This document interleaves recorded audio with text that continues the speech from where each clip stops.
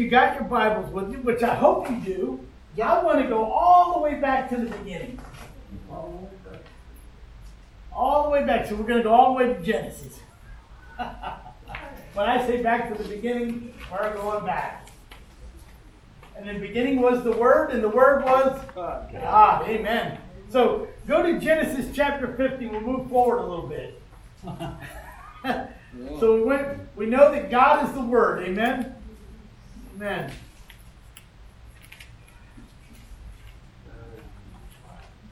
I entitled my message today, No Faith, No Future. Faith is substance of things what? Unseen. Things that you can't see. Things that you can't hold on. But nevertheless, it's true. The call of Abraham had been accompanied by promises. He was promised a new land in Genesis 12:1. Now the Lord came and said unto Abraham, Get thee out of thy country and from thy kindred and from thy father's house unto the land that I will show thee. And he goes on to say, he promised that he would have many descendants and be a blessing. He was promised protection from his enemies and for his family. But see, there's one thing Abraham had to do, and he had to step out in faith. He stepped out in faith in God's promises. He departed and began his great adventure of faith. You see, I think this morning, a lot of us need to do that. I think a lot of us need to learn to step out in faith. We've begun our life in faith by stepping out in faith and believing in the Lord Jesus Christ, knowing that He has saved us. And we have to entrust our future to Him. I know that sounds a lot, and it's a lot to take in for some people. But I believe the future belongs to those who place their faith and trust in Jesus. Because there's a lot to be said there. I mean, and this morning I want to talk about Abraham because I believe we should have the same kind of faith that Abram had. So in Genesis 15. Yeah, did I say something else? 50. Oh, I said 50? Oh, Yes. My mistake. 1-5, not 5-0. Oh, Hawaii 5-0. Remember that show? No, I'm going to go back too far. Back up. Genesis chapter 15 and verse 1. After these things, the word of the Lord came unto Abram in a vision, saying, and here's these two famous words that we talked about over Christmas. Fear not. Abram, I am thy shield and thy exceeding great reward. And Abram said, Lord God, what wilt thou give me, seeing I go childless? And the steward of my house is this Eliezer of Damascus. And Abram said, Behold, to me thou hast given no seed. And lo, one born in my house is mine heir.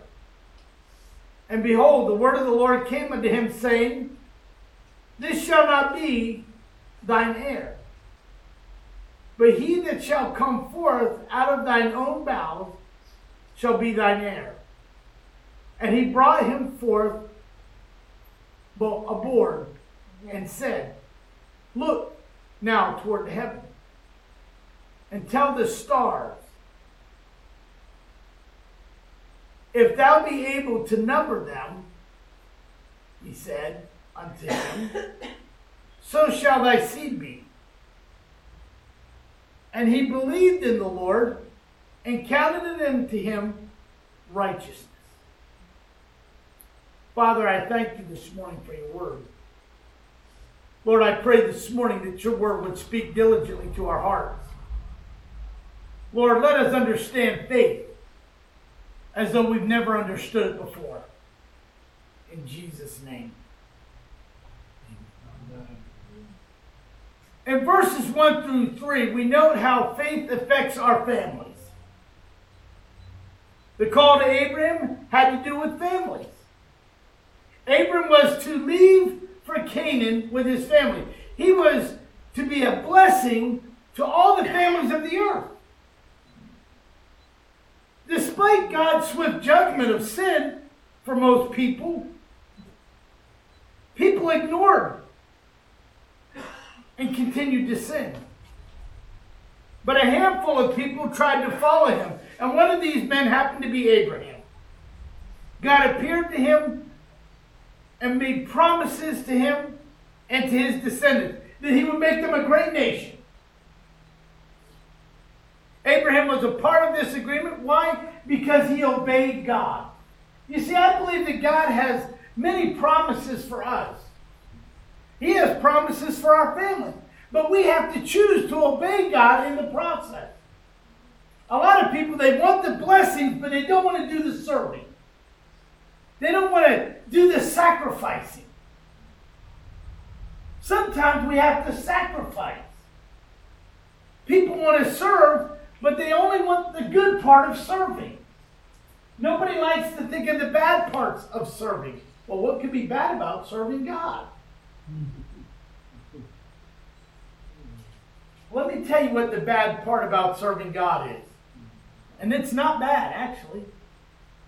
It's called obedience. See, some people want to defy God and just do their own thing.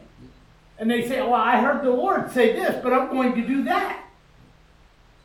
I want to do this, and if I do this, God will understand. Some of us want to challenge God. Well, God, if it's really you, I want you to do this. You want to place fleeces before the Lord. That's disobedience. We don't place fleeces before the Lord. Either we choose to serve or not to serve. It's kind of pretty simple. But Abraham was not a guy like that. You see, God had promised to make him a great nation. And so to be a part of that, he had to agree to obey God. Through sharp testing and incidences that almost destroyed his family, he remained faithful to God. I'm sure many of us have gone through situations in our lifetime that have almost destroyed us. But because we remain faithful to God, he seemed to bring you through. See, every time we go through a fire, God walks through that fire with us. He goes through it. And even though we're tried, we come out refined by the Lord.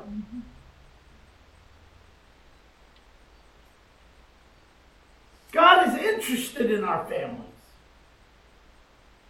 I pray for my family all the time. And I'm sure many of you in this room pray for your family all the time. You pray for your children. Mm-hmm. I pray for mine. I got the proof right here. It's not brown anymore.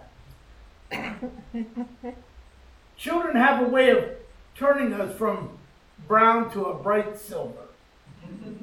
That's a fact. They have a way of keeping us on our knees. And not necessarily your children. It might be your siblings.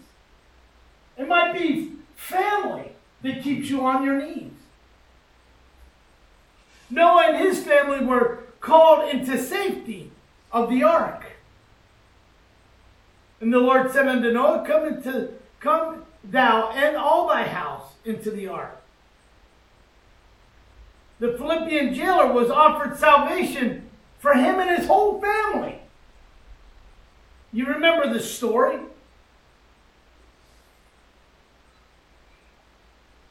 The Philippian jailer being outside of the jail cell, and Paul and Silas were inside, and they began singing in the middle of the night, and an earthquake takes place. All the chains are broken and gone, and what happens next?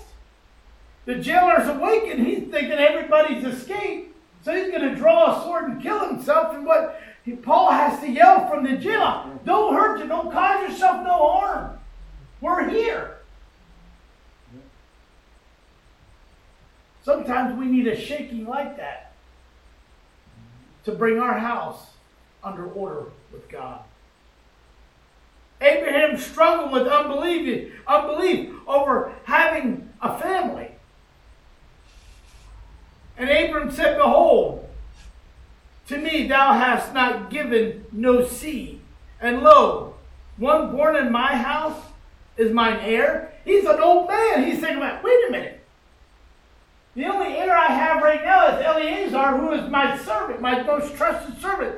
I don't have any children, and seeing in their day and in their custom, if they didn't have a son, they didn't have an heir. You could have 500 daughters, but you don't have an heir. It had to be a son. And he didn't have one. And so what does God do? God promises him a son. Because he said, look, the one in your house right now is not your heir, but the one that's coming out of your bowels will be your heir. God puts forth a promise to him right then. He could have said simply to God, "Excuse me, I don't know if you got the news flash, but I'm old. I don't know that I'm ready to take on a little infant. Let me see a show of hands if you're ready to take on an infant in your house today." Whoa, not one arm? Wow. You might get a surprise this year. Ooh. Some of you are saying, "Pastor, you're on thin ice." We just had another pastor walk in the house. We may be changing pastors by morning. We don't know what God's plans are for us, do we? Honestly. A lot of us trust. Do we truly trust God with our whole life? Sometimes God will put things in your life that you don't expect. But if you trust God, He's going to make a way to see you through your situations in your life. He struggled. But God promised him a seed. And Paul said this seed would be Christ. Because in Galatians 3:16 he says, "Now to Abraham and his seed were the promises made. He saith not, and to thy seed as many, but as one, and thy seed, which is the Christ." You see, God made promises to you. God made promises to all of you. He made promises to me. And the promise is salvation. Those who call upon the name of the Lord shall be saved. So He's made a promise to us. Our faith in Christ should be examples to our family. The way you walk, your family should be walking. And when you continue to walk in the faith of the Lord, your family will see that you're not wavering. They're going to know what you have is real. You see, it's when we waver, then comes the confusion. See, I remind myself there are none righteous, not none. That's what the Word of God tells me. But I have to walk in the faith of Jesus Christ. I have to walk as He teaches me to walk. And He teaches me to walk every day. I've not arrived. I won't arrive until He calls me home. Every day is going to be a challenge. Every day that I trust Jesus is going to be a new day of faith. We have to step out in faith and believe that Christ has your best at heart. It may not go the way you want. It may not even go the way you expect. But if you trust Jesus, it's going to go His way. And His way is going to be the best way for you. Amen. We're moving into a new year. We hear so many crazy things that are going on. Mm-hmm. But the best is yet to come. Amen. 2021 could be just as challenging as 2020 was. I don't know. Why? Because God hasn't shown me the future. Matter of fact, the Word of God says, you only know in part. God's only let to see a little bit. But just know this. What Paul tells us in Hebrews 13 and verse 8, and it's one of my most favorite scriptures of all the scriptures. Jesus Christ is the same yesterday, today, and forever. And because of that, I know that he is solid. He is not going to change. I don't care what men write in any other Bible. He is not going to, he's going to be the same yesterday, today, forever. He is not going to change. I don't have to worry about flipping through the scripture and then all of a sudden something new pops out and then all of a sudden everything is changed. That's not going to happen. He's going to always be the same. No one's going to challenge him. And he's not going to change. But I want us to know how faith affects our future. In verses 4 through 5, we see how faith affects our future. And behold, the word of the Lord came unto him, saying, this shall not be neither thine heir. Notice how it begins to affect. What if Abraham had not dared to embark on this adventure of faith? There would have been no promised blessings for him and his family. Why? Because there would have been disobedience. If there's no faith to trust in what God is going to do for you, then why are you here? Why are you reading the Word of God if you don't believe by faith? Let me ask you a question. Has anybody here seen Jesus Christ face to face? I haven't. But yet I believe in him. I trust in him. I'll give him my whole life. Everything about me belongs to him. I have faith to believe that what he has said in his word is true. Let not your hearts be troubled. For I go to prepare a place for you, that where I am, you may be also. I am looking forward to the day, by faith, that day is going to come for me. And that place that he's gone to prepare is for me. Not just me, but all those who believe. And we have to believe by faith. He would have missed out on life's greatest journey. Faith assured him of his future. He would be led to the promised land. He would have descendants who would be able to be a blessing. His name would be remembered. And isn't it true today? His name is remembered. When we read the scriptures, his name is remembered. I mean, he's going to be a blessing. Just think, his descendants, the number of the stars in the heavens, the grains of sand in the earth. So what does that tell me? That I am a part of Abraham's seed. All of us are. His descendants will be numbered far out than anyone could count. Anybody ever sat up and tried to count the stars in the sky? You ever grabbed a handful of sand and just put it on a plate and then just try to count each little grain of sand? Some of us are saying in this room, I think Pastor's lost his marbles. He's wanting us to count stars and grains of sand. It's almost impossible. You know what it says? You start counting those little grains of sand, all of a sudden a little wind comes by and blows it right back into your stack. And then you got to start over. So you start over, another little brush of wind comes by, blows it off to the side, and now you've lost your count. What happens? You got to forget it. It's all there. Consider the scope of the blessings that God has for us. Just think of the scope of the blessing that he had. He would have a son in his old age. His descendants would number the stars. But I want us to note this morning how faith affects our fellowship with God. Because in verse 6 he says, and he believed in the Lord and counted it to him for righteousness. Faith brought Abraham into the right relationship with God. He believed God and it was counted unto him to righteousness. Abraham, a sinner, was justified before God by faith. We are justified before Jesus by faith. You see, God loves us. He loves us so much that he sent his only begotten Son that whosoever believeth in him shall what? Not perish, but have everlasting life.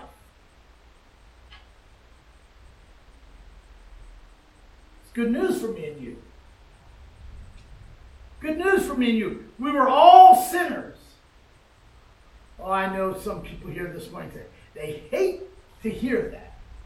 They just can't fathom in their mind that they were once sinners. But Romans 3:10 through 23 says it is written, there is none righteous, no, not one. There is none that understandeth. There is none that seeketh after God. They are all gone out of their way. They are altogether become unprofitable. There is none that doeth good, no, not one. Their throat is an open sepulchre. Their tongues they have used deceit. The poison of the asp is under their lips, whose mouth is full of cursing and bitterness. Their feet are swift to shed blood. Destruction and misery are their ways. And the way of peace have they not known. There is no fear of God before their eyes. Now we know that these things soar the law. It saith to them that are under the law, that every mouth may be stopped, and all the world may be guilty before God. Therefore, by the deeds of the law, there shall no flesh be justified in his sight. For the law is the knowledge of sin. But now the righteousness of God without the law is manifested, being witnessed by the law of the prophets. Even the righteousness of God, which is by faith of Jesus Christ unto all, and upon all them that believe. For there is no difference. For all have sinned and come short of the glory of God. But you know the promise there is in 3:28? Christ died to save sinners. Hallelujah. That's exciting in itself, that Christ died to save sinners. Like Abraham. We're all justified by faith. Paul tells us in Romans 4:1 through 5. But my question this morning, are you an example? Are you an example of faith to your family? Does your faith make you confident about your future?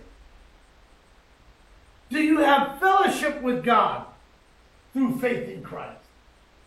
When you start to ask yourself these questions and you start to dwell on these questions, you begin to think about faith like you've never thought about it before. How am I making an example to the world that I live in? Let's just shrink it up a whole bunch. How am I an example of faith to my family? Am I staying steady in the Word of God? Am I staying steadfast in what He tells me? Am I believing solely on everything that He tells me? Or am I just meandering about? You see, church, I think that a lot of us need to reevaluate our lives. I think a lot of us need to become true examples to our families. You see, because when we become true examples to our family, then we can become true examples to our communities and to the world that we live in. Because I believe that if you have enough faith and you believe strongly enough, I did believe that you can be very confident about the future that God has laid before you. God has laid a strong future before us. And it's one of faith. It's one of stepping out in faith and believing. A lot of us are going to have some challenges this year. A lot of times I believe that God is going to call us to step out in faith and to do things that we've never done before. And I believe that as we do that, God is going to increase in us His knowledge and understanding. So this morning my question is,